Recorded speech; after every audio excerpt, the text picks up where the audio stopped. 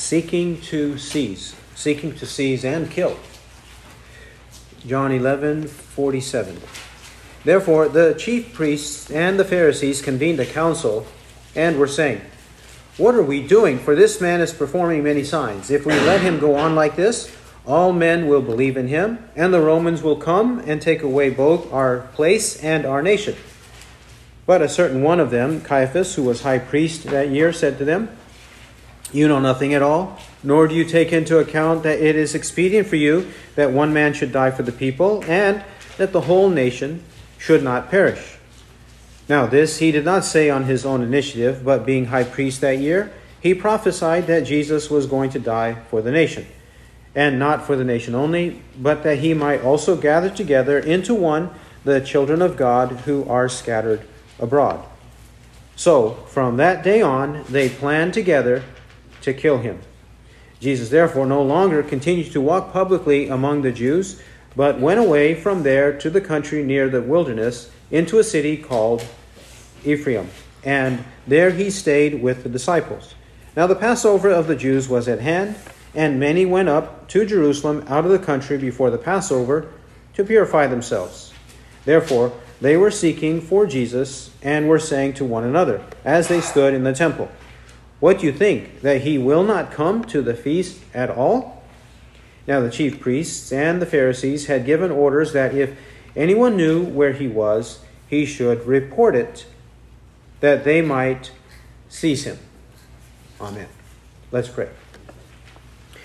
Our Lord, we pray that you'll sanctify us in the truth. Your word is truth.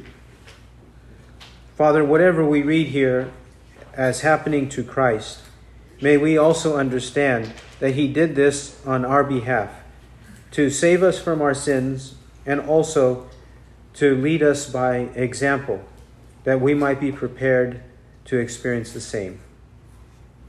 In the name of Christ, amen. In this section of John 11, the people, including the leadership, are continually seeking to undermine Christ.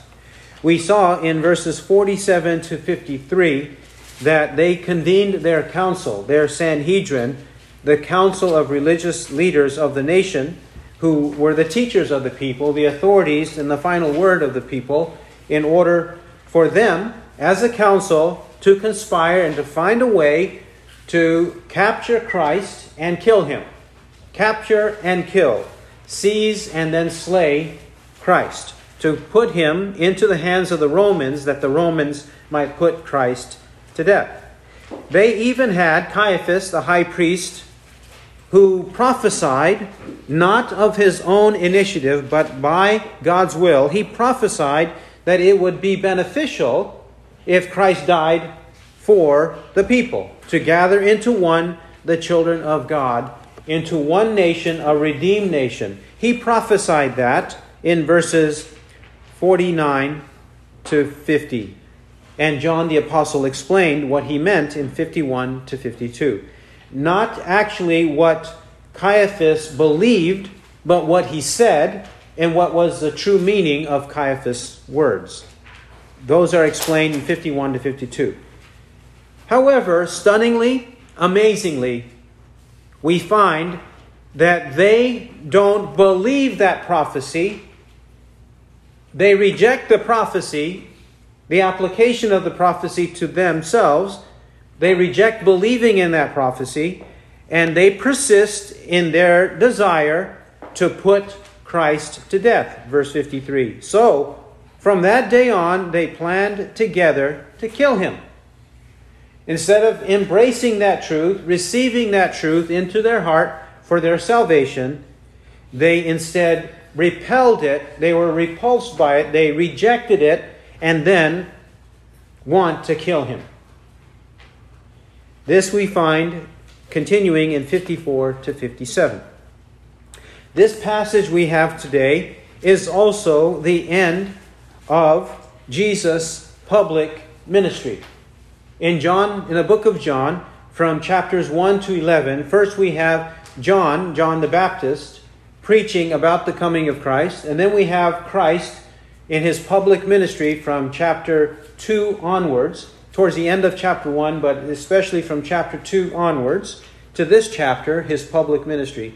Then he's going to enter Jerusalem in the next chapter, but it's not in this chapter going to be filled with a lot of teaching. There is some teaching in the last half of the chapter, but it's not in the way of it being in the previous ones.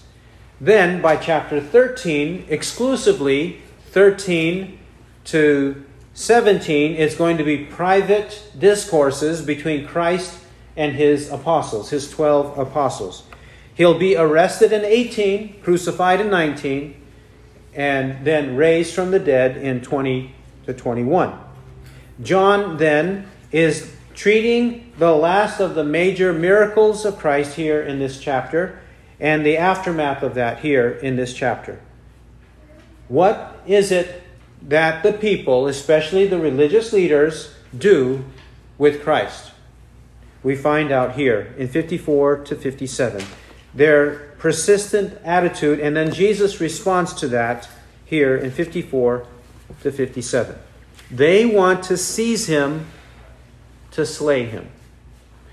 54. Jesus therefore no longer continued to walk publicly among the Jews. Therefore, why? Because of 53. He knew that their council's intention was to put him to death. They wanted to kill him, so he didn't walk publicly. He knew that they were on the verge of doing it. Eventually they will, and he will let them do it, and the Father will let them do it in chapter 18, but not right now. Because this Passover has to be celebrated, and certain events must happen leading up to his ultimate arrest in the providence of God. Whenever God wills for it.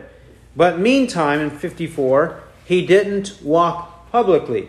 He avoided death. He avoided persecution. He went away from the Jews. Why? Or where did he go? Verse 54 says, "But went away from there to the country near the wilderness, into a city called Ephraim. And there he stayed with the disciples." He didn't stay near Jerusalem. Remember, just a couple of miles away was this place, Bethany, where he had raised Lazarus up from the dead. It was just a couple of miles away from Jerusalem.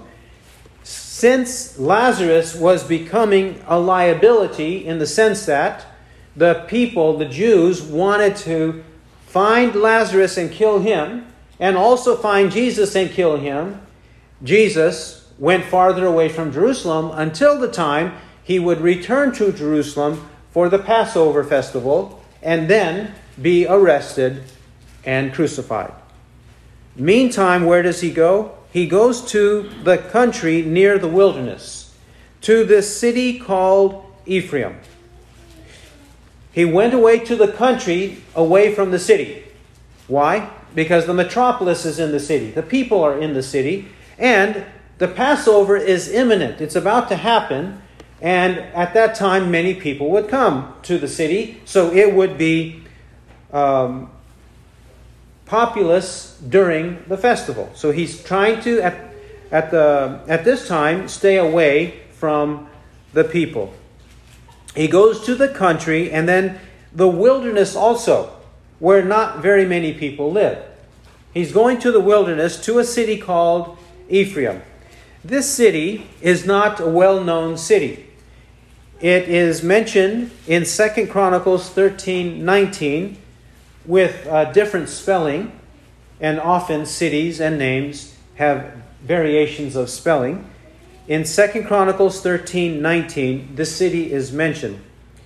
It's not the tribe of Ephraim, nor is it the patriarch Ephraim. Of course, he says here, a city called Ephraim. It was a small city in the wilderness known by the name Ephraim.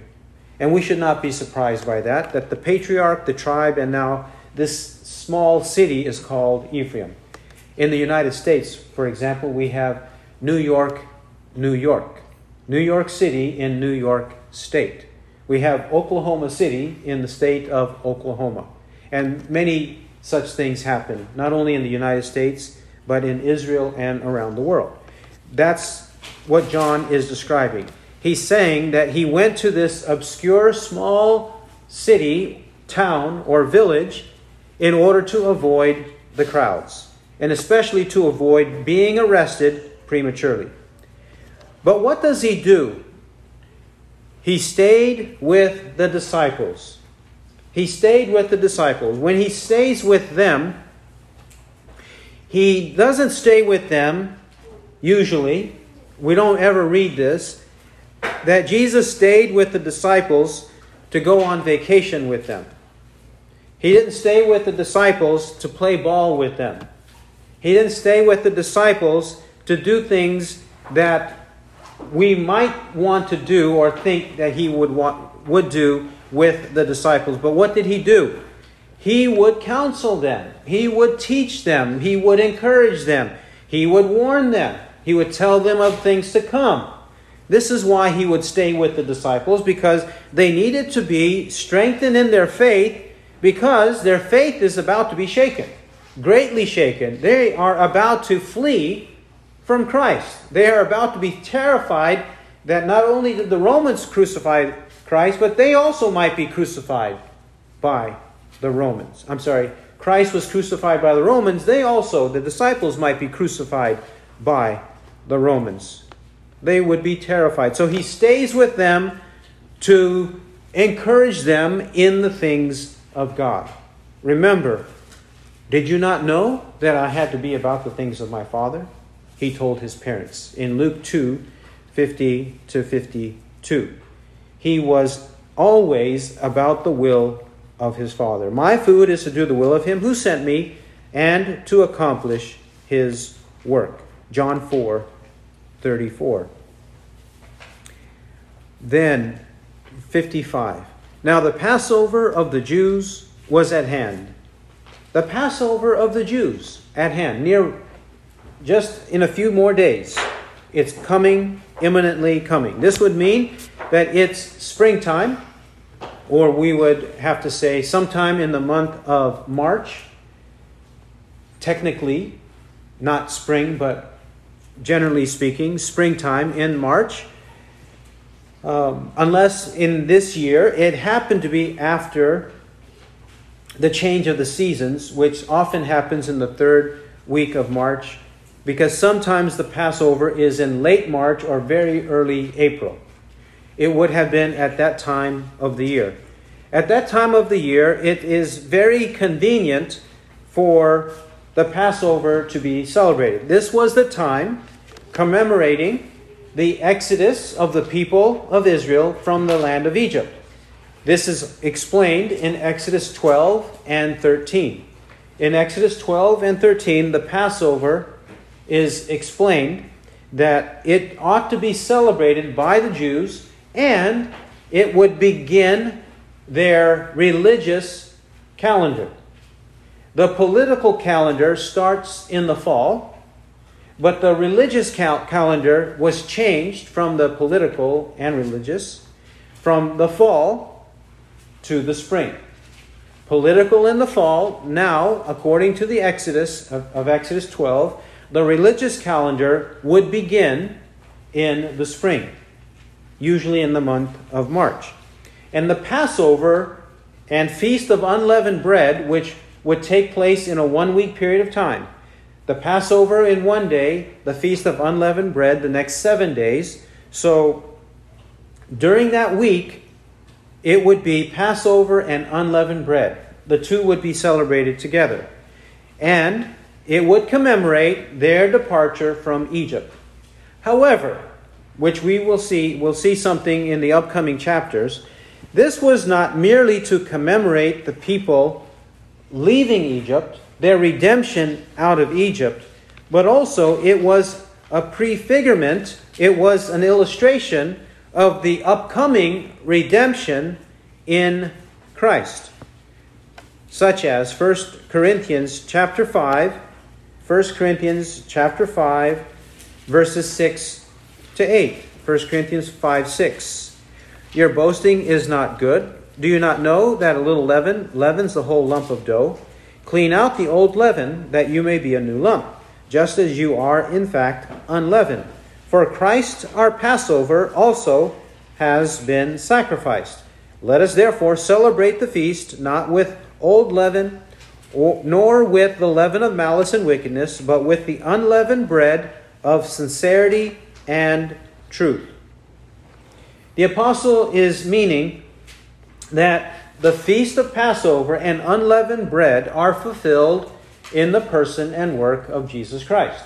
Just as they were expected in those days to remove leaven from their house and not eat leavened or yeast-filled bread during that week, and they were prescribed to perform certain other rituals signifying and symbolizing the coming work of Christ. In the same way, now Christ has come, and we ought to seek for purity in all things, which is also something they do back in John 11.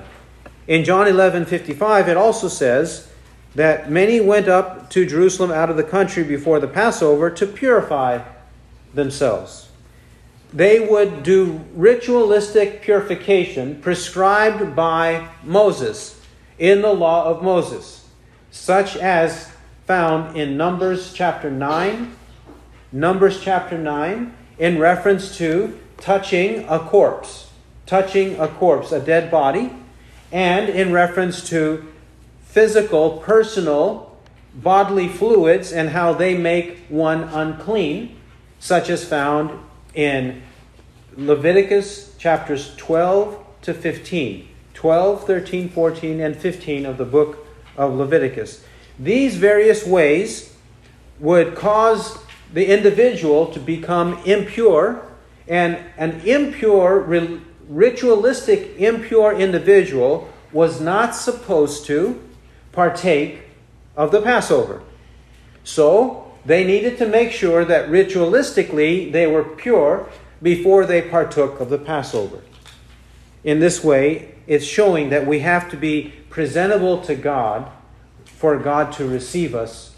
And God does prepare us beforehand to receive Christ. Just as He prepared the people in ancient times, He prepares us in the true knowledge of Christ. It was a symbol of what they needed to do. So, because of this, the people had to arrive in Jerusalem early, and they had to make sure that they followed the rituals in order to be able to participate in the Passover. Further, we read that it was many, verse 55. Many. Many came. Who are the many? First, let's emphasize the many. Chapter 12, verse 9. It picks up on the many. 12:9. The great multitude, therefore, of the Jews. Chapter 12 and verse 9. Because on account of him, many of the Jews were going away and were believing in Jesus. Chapter 12, verse 12. On the next day, the great multitude who had come to the feast. Further, 17. And so the multitude who were with him when he called Lazarus out of the tomb and raised him from the dead were bearing him witness. For this cause also the multitude went and met him, because they heard that he had performed the sign. The Pharisees therefore said to one another, You see that you are not doing any good. Look, the world has gone after him. The multitude who witnessed the resurrection of Lazarus are also there among the people, the multitude who come to celebrate the Passover from the various regions around the land of Israel. But not only the land of Israel, but even from among the people of Israel scattered in other nations and Gentiles who had converted. They would also come to the feast. We see this in chapter 12, verse 20. Now, there were certain Greeks among those who were going up to worship at the feast. There were even Greeks going up to worship at the feast. The Gentiles who had converted, they were practicing the same rituals as the Jews. They also came to the Passover. Now, the Passover was one of the festivals, according to Deuteronomy 16. It was one of these festivals, of the three festivals that required this, that all the males among the Jews who lived in the land of Israel, not just in Jerusalem, but in the land of Israel and abroad, they were required by the law of Moses to come to this festival. That means that there would have certainly been a great number of men who came to this festival. It was not prohibited for the rest of the family to come, but not necessarily did the rest of the family always come. Some did, some did not. Those who did not, they weren't sinning, they just weren't required to come. So, it would have been the majority men with some women and children, comprised in this great multitude in the city at this time. So, when this happens, this is the circumstance. We have a great many people present. 56. Therefore, they were seeking for Jesus and were saying to one another as they stood in the temple, "What do you think, that he will not come to the feast at all?" They, that is the many, 55, they are looking for Jesus. They have heard about him. The most recent occasion for it is Lazarus, but the word of him has spread throughout their nation, throughout the tribes. After all, Jesus went and preached in Samaria, and especially in Galilee, correct? And now he's in Judea, in the southern part where the capital is, Jerusalem. He's there, or near there, a few miles away, more so than he was when he was in Bethany. He's still there, and they're looking for him. They expect him to be there. Why do they expect him to be there? For one, he's a man, so he's supposed to be there. Number two, it is one of the great festivals, so they would expect him to be there. Three, he claimed to be Christ, the Messiah. So for that reason, why wouldn't the Christ, the Messiah, show up there? However, they have their doubts. They have their doubts. Why? Because the authorities, the leadership, want to kill him. They want to put him to death. So, they wonder if Christ will not come to the feast. Now, since we know, such as Matthew 5:17-20, that Jesus came to fulfill the law and not abolish the law, and Jesus came to do the will of the Father, John 8:29, doing always those things that please the Father, John 8:29, that Jesus would never have disobeyed this. We know that he will indeed come. And that will be the time that he is seized, he's arrested, and then he is crucified. We know that that will be the case. But they are in anticipation and wondering. There's a stir going on there. It's buzzing with gossip and rumors as to what is going to happen. 57. Now the chief priests and the Pharisees had given orders that if anyone knew where he was, he should report it, that they might seize him. He should report it that they might seize him. They want to seize him to kill him. There's nothing new about that. We have seen that from very early, from John chapter 5, 16 to 18, all the way up to John 11, 53. So from that day on, they planned together to kill him. It's been happening again and again. They want to arrest him, to put him to death. Not only that, but they gave orders to the people, both to themselves, that is, the Sadducees and the Pharisees in the Sanhedrin. The Sadducees are the chief priests, the priests and the Pharisees. These two main groups among them, they gave orders, they issued orders that if any of them or any of the people, the common people, knew where he was and was not on the side of these officials, they would be in trouble. It's not only report where he is so that we might arrest him, but it's also on pain of expulsion, on excommunication. How do we know this? John 9. John 9:22.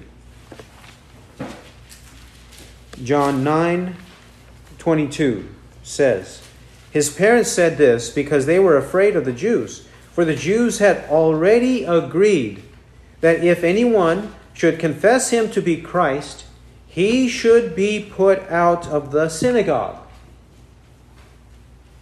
The parents did not want to be put out or thrown out of the synagogue, prevented from worshiping with them, with their old friends and whoever else was there. The blind man was put out. 9:34. They answered and said to him, You were born entirely in sins, and are you teaching us? They said to him, and they put him out. They threw him out of the synagogue. Chapter 12:42 to 43. John 12:42 to 43. Nevertheless, many even of the rulers believed in him. But because of the Pharisees, they were not confessing him, lest they should be put out of the synagogue, for they loved the approval of men rather than the approval of God. They believed in him, the rulers did, many of them believed in him. They believed he was telling the truth, that he was the Christ.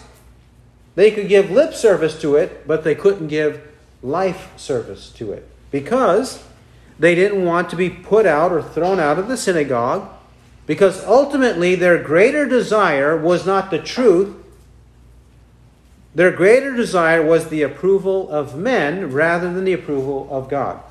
Approval of happens to be a translation of the word glory. For they loved the glory of men rather than the glory of God.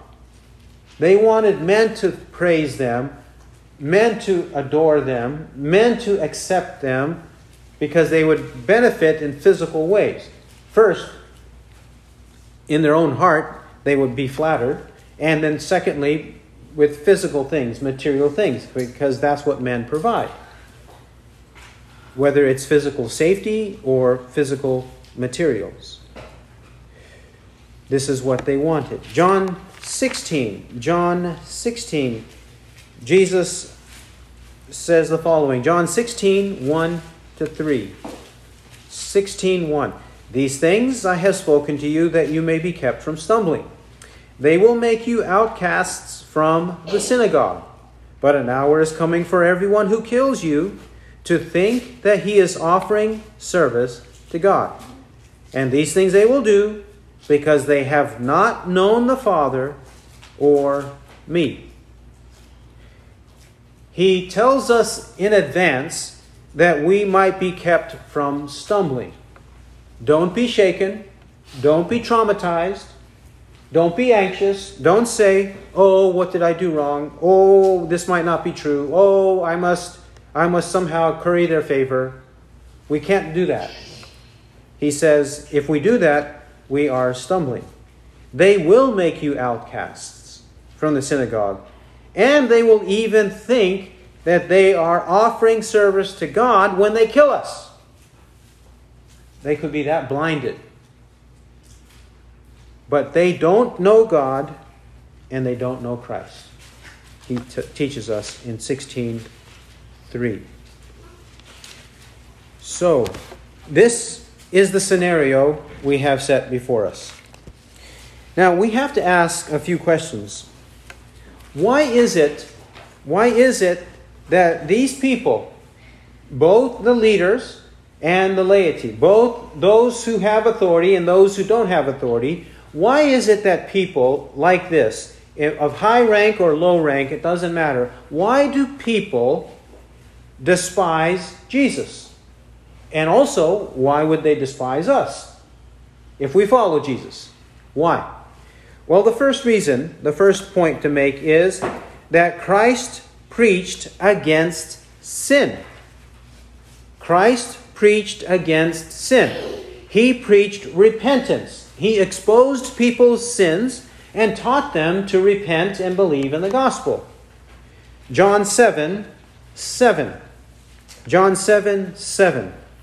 The world cannot hate you, but it hates me, because I testify of it that its deeds are evil. He's telling his unbelieving brothers at the time they were unbelieving that the world can't hate them, but it does hate me. Why? Because I testify of it that its deeds are evil. He tells people that they are doing evil. And once they hear those words, that's evil, then they rise up against him. The same in John 8:31. John 8:31 to 33. John 8:31 to 33. Jesus, therefore, was saying to those Jews who had believed him, "If you abide in my word, then you are truly disciples of mine, and you shall know the truth, and the truth shall make you free." They answered him, "We are Abraham's offspring, and have never yet been enslaved to anyone. How is it that you say you shall become free?" And we know further, they accuse him of being a Samaritan, demon-possessed, and finally they want to kill him by throwing stones at him. John 8:48 and 8:59. 8:48 and 59. Demon-possessed, a Samaritan, and they want to stone him to death. Right? Well, what was it that Jesus said to them that made them so hateful against him? "If you abide in my word, then you are truly disciples of mine." Wait, I have to stay in Christ? I have to be faithful to you? And you cannot call me a true disciple unless I am faithful? I am true, though unfaithful. I want to be unfaithful, but I still want to be considered true. That's what's going on in their mind. And then he says in 32, "You shall know the truth, and the truth shall make you free." Well, wait a minute. I'm not a slave to anybody, so why are you saying free? He's saying, yes, you are a slave. You are a slave to sin in verse 35 and 34 to 35. And you are a slave to Satan in verse 44. So you are slaves. You're not free. You are in bondage. Bondage to sin and Satan. That's what Jesus clearly implied. And they knew that because of the way that the dialogue proceeds. They knew that he was talking like that. Eventually they do clearly know that he was talking like that, and they wanted to kill him. So Jesus preached against sin. He taught them to repent and have true faith in God and produce the fruit of that true faith in God. It is the same with us. We should not think we are any different than they. Let's see a few examples in the book of Acts. A few examples in the book of Acts. The first one is in Acts chapter 17. Acts chapter 17. In the last half of the chapter, 16 to 34, the Apostle Paul, he actually would preach to the people. These are Gentiles or Greeks. These are people who loved to use their mind to think about new things, new philosophies, new religious beliefs, anything new. They were curious like that in a perverse way. Just because it's new, it gets my attention. That's what they wanted. And the Apostle Paul, in verses 22 to 31, he actually tells them publicly, these people that he doesn't know, that he has just met, he tells them publicly, you don't know what you're worshiping. You people are ignorant and you need to repent. Didn't he do that? Of course he did.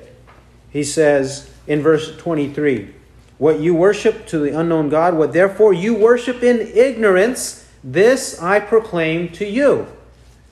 He further teaches them they should not be thinking that God can be worshipped with our hands, with the things we use with our hands to give in the temple. God is our creator, and we should seek him. We ought not to think that the offspring of God, being then the offspring of God, we ought not to think that the divine nature is like gold or silver or stone, an image formed by the art and thought of man. Verse 29.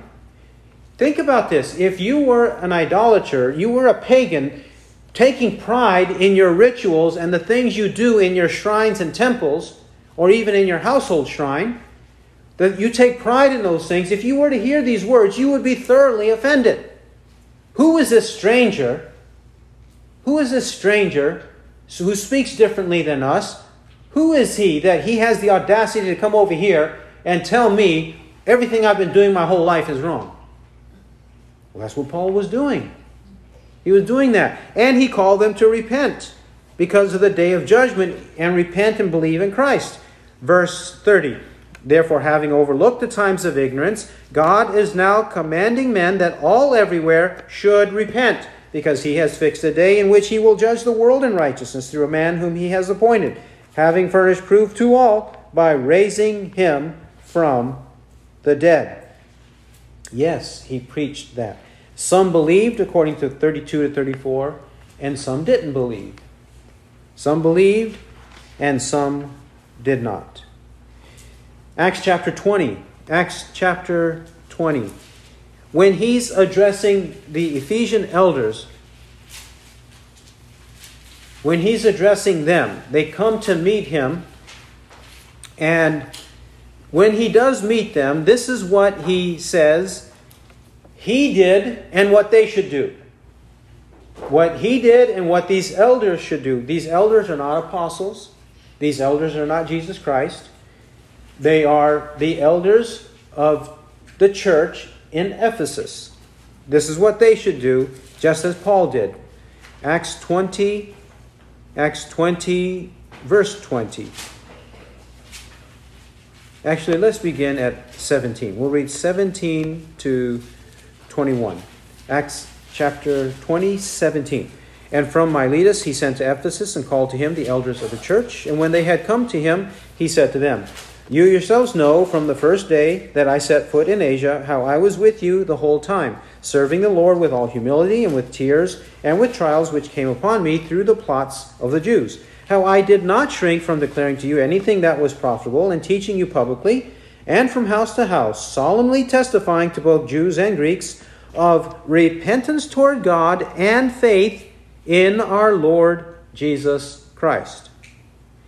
Privately and publicly, with all humility and with tears, in the face of imminent death, the plots of the Jews, this is what he did. He preached repentance toward God and faith in our Lord Jesus Christ to Jews and Greeks. It did not matter what their language was, what their nationality was. It did not matter what their ethnicity was. He preached the same to all. Repentance toward God and faith in our Lord Jesus Christ. And further, we pick it up in verses 26 and 27. Therefore I testify to you this day that I am innocent of the blood of all, for I did not shrink from declaring to you the whole purpose of God.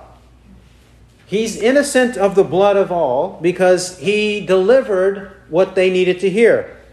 It's easy to serve desserts and sugar. It's harder to serve the vegetables that people don't want to eat. Correct?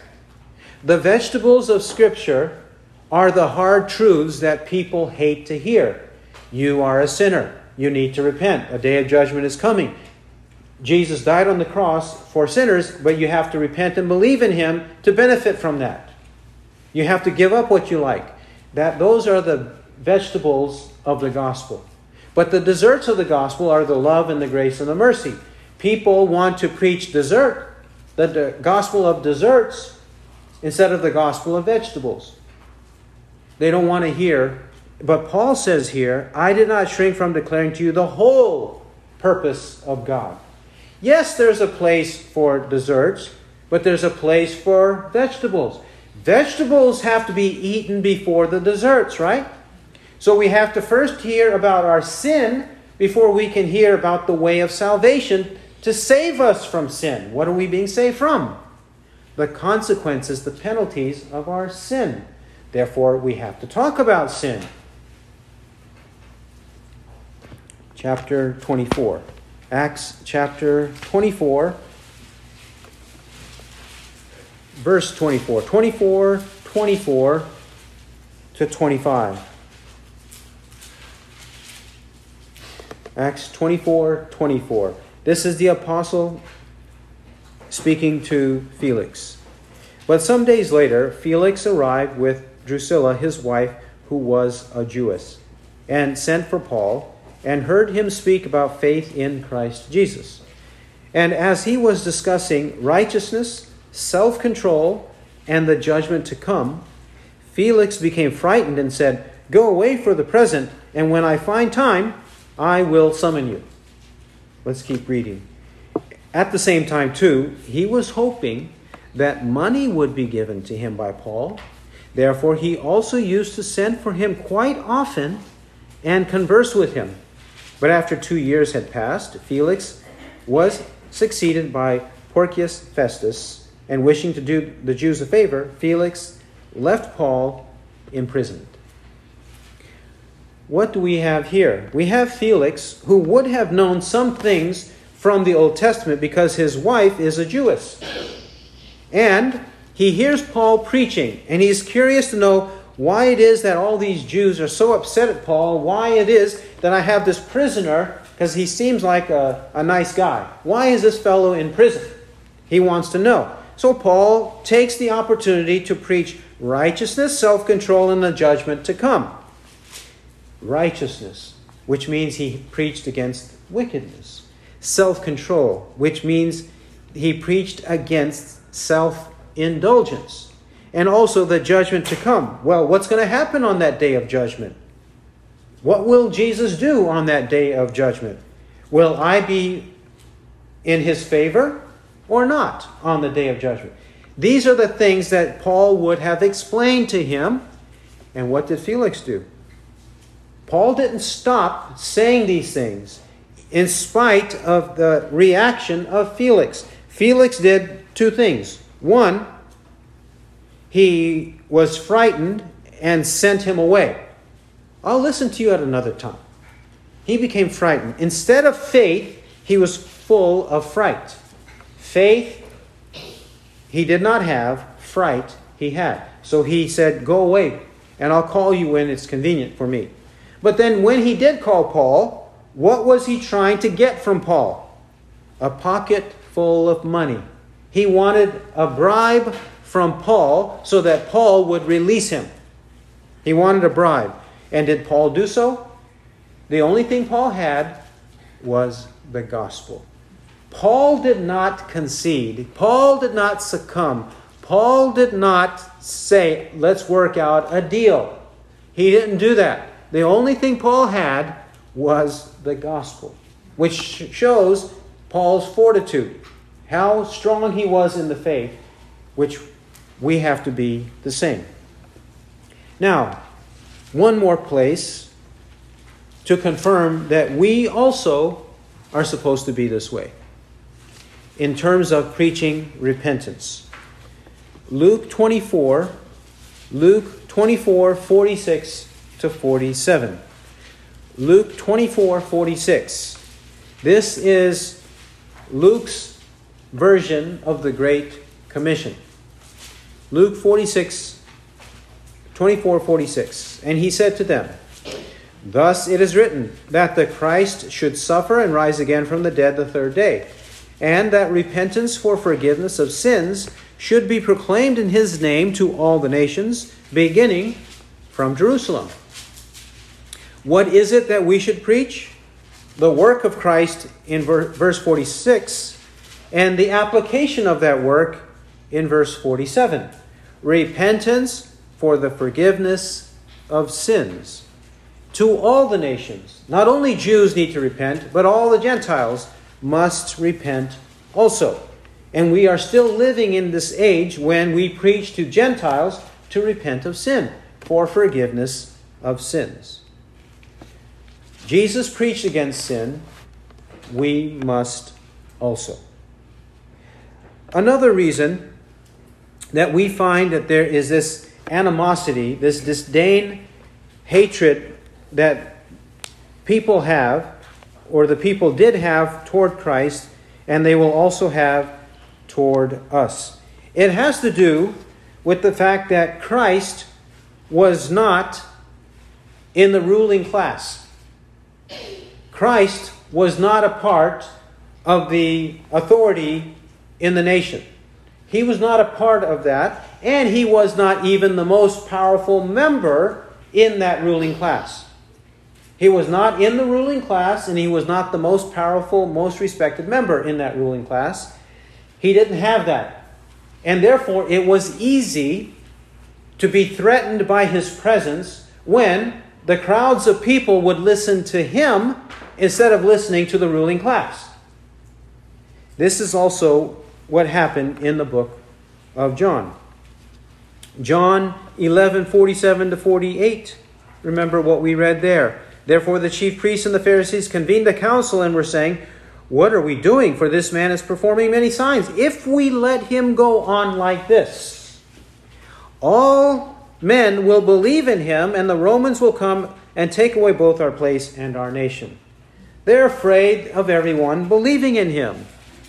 Chapter 12 verse 9. The great multitude, therefore, of the Jews learned that he was there, and they came not for Jesus' sake only, but that they might also see Lazarus, whom he raised from the dead. But the chief priests took counsel that they might put Lazarus to death also, because on account of him, many of the Jews were going away and were believing in Jesus. And we remember 12:19 says, "The Pharisees therefore said to one another, 'You see that you are not doing any good. Look, the world has gone after him.'" They are afraid that their influence will wane and Jesus will wax. That they are afraid that Jesus will have everyone on his side while he's preaching against them. They're going to lose their popularity, and they're going to lose their pocketbook. They're going to lose the masses, and they're going to lose their money. They are afraid of that. Jesus threatens that. So they work against him. Not only is this a problem in the time of Christ, it will also be our problem. It will also be our problem. For example, in Acts chapter 5, a couple of examples there. First, Acts chapter 5. Chapter 5, verse 40. Acts chapter 5, verse 40. This is what happened to the apostles. 5:40. "And they took his advice, and after calling the apostles in, they flogged them and ordered them to speak no more in the name of Jesus, and then released them. So they went on their way from the presence of the council," that's the same council we read about in John 11, "rejoicing that they had been considered worthy to suffer shame for his name. And every day in the temple and from house to house, they kept right on teaching and preaching Jesus as the Christ." They were warned by the authorities not to do it, but instead they rejoiced that they were considered worthy to suffer shame for his name. And publicly and privately, every day, they kept right on teaching and preaching Jesus as the Christ. They didn't listen. Even after they were punished, they didn't listen. Punished wrongfully, they did not listen. They preached the truth. Now, another example is chapter 6. Acts chapter 6, Stephen. Stephen was not one of the apostles. We're getting closer to you and me. Stephen was not one of the apostles. Chapter 6, verse 8.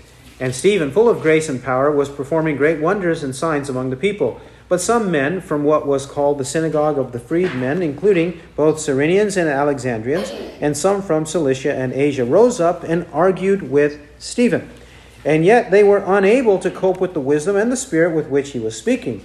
Then they secretly induced men to say, "We have heard him speak blasphemous words against Moses and against God." And they stirred up the people, the elders and the scribes, and they came upon him and dragged him away and brought him before the council, the Sanhedrin, the same as John 11. And they put forward false witnesses who said, "This man incessantly speaks against this holy place and the law. For we have heard him say that this Nazarene Jesus will destroy this place and alter the customs which Moses handed down to us." And fixing their gaze on him, all who were sitting in the council saw his face like the face of an angel. Stephen, not a part of the establishment, not a part of the cabal, not a part of the council, he works against them, and they hate it. How about you and me? Will it happen to you and me? Yes. 1 Corinthians chapter 1. 1 Corinthians chapter 1.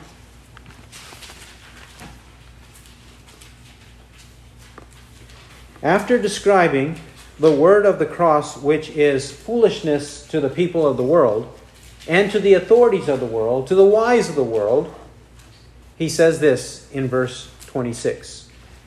1 Corinthians 1, 26 to 31.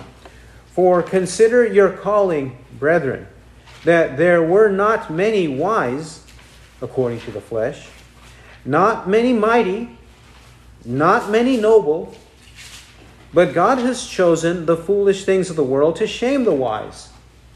And God has chosen the weak things of the world to shame the things which are strong. And the base things of the world and the despised God has chosen, the things that are not, that he might nullify the things that are, that no man should boast before God. But by his doing you are in Christ Jesus, who became to us wisdom from God, and righteousness and sanctification and redemption, that just as it is written, let him who boasts, boast in the Lord." Not many among Christians will you find those who are wise according to worldly standards, mighty according to worldly standards, or noble according to worldly standards. God purposely chooses weak, foolish, despised, and base things, which includes you and me, the common man and his common plight. We are of low rank, of low esteem in the eyes of those of high rank, those who have great wealth and those who have great power, who have great wisdom, at least in their own eyes. We are nothing to them. But God purposely uses us, converts us, and uses us to shame those kinds of men. To shame them, to show that salvation is by his doing, not by anything man deems to be the way of salvation. It's all by God's doing. He nullifies and abolishes everything that man presents to God. They cannot boast before God.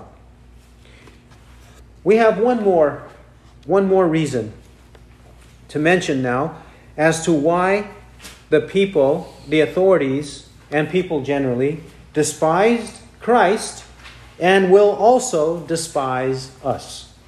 They despised Christ and they also will despise us. Christ identified himself as I am, John 8:58. He identified himself as one with the Father. I and the Father, we are one. John chapter 10 and verse 30. In John 8, verse 19, 8:19, he says, "You know neither me nor my Father. If you knew me, you would know my Father also." John 8:24, "I said therefore to you that you shall die in your sins, for unless you believe that I am he, you shall die in your sins." John 8:28 to 29. Jesus therefore said, "When you lift up the Son of Man, then you will know that I am he, And I do nothing on my own initiative, but I speak these things as the Father taught me. And he who sent me is with me. He has not left me alone, for I always do the things that are pleasing to him. In other words, they are despising the authority of God through the messenger of God. They are despising the authority of God through the messenger of God. He identified himself as being deity with the Father, divine just like the Father is, and that the Father sent him into the world with a specific message that they must heed to be saved from their sins. That it was the authoritative, only sure way of salvation. If we do the same, and we are called to do the same, it will happen to us. This same problem will happen to us. What is the problem? They will oppose us because we say forthrightly, authoritatively, this is not my word. This is not man's word. This is from the word of God. Don't you call it my word. Don't you call it man's word. Don't you say my opinion, your opinion. Don't say your preference, my preference. Don't say that. It's a matter of the truth of the word of God. The authoritative truth of God. 1 Peter 4:11, let him who speaks speak as it were the oracles of God. Whoever speaks the oracles of God. That's what he should be speaking. And when he does do so, he is doing it according to 1 Peter 4:11. Hebrews 4:12 and 13. For the word of God is living and active and sharper than any two-edged sword, and piercing as far as the division of soul and spirit, of both joints and marrow, and able to judge the thoughts and intentions of the heart. And there is no creature hidden from his sight, but all things are open and laid bare to the eyes of him with whom we have to do. The word of God that we have, living, active, sharper than any two-edged sword, is able to judge the thoughts and intentions of the heart. That word that we preach to people, God uses to open everyone's heart, to make it open and bare. And one day, God will hold these people accountable. God will hold them accountable. All of us will be held accountable before God. All we have is the Word of God. And when it is delivered, people ought to believe it and repent of sin. Actually, Christ says it in this way, in other words. Luke 10:16. Luke 10 and verse 16. 10:16. The one who listens to you listens to me. And the one who rejects you rejects me. And the one who rejects me rejects the one who sent me. There's an unbroken chain there, unbreakable chain there. The one who listens to you listens to me. The one who rejects you rejects me. And the one who rejects me rejects the one who sent me. When we deliver the Word of God, they're not merely rejecting us. They are rejecting us. They're rejecting Christ and rejecting God the Father. People like to say, I just disagree with you. I just think you're wrong. Let's just agree to disagree. John 13:12. John 13:12. Truly, truly, I say to you, he who receives whomever I send receives me. And he who receives me receives him who sent me.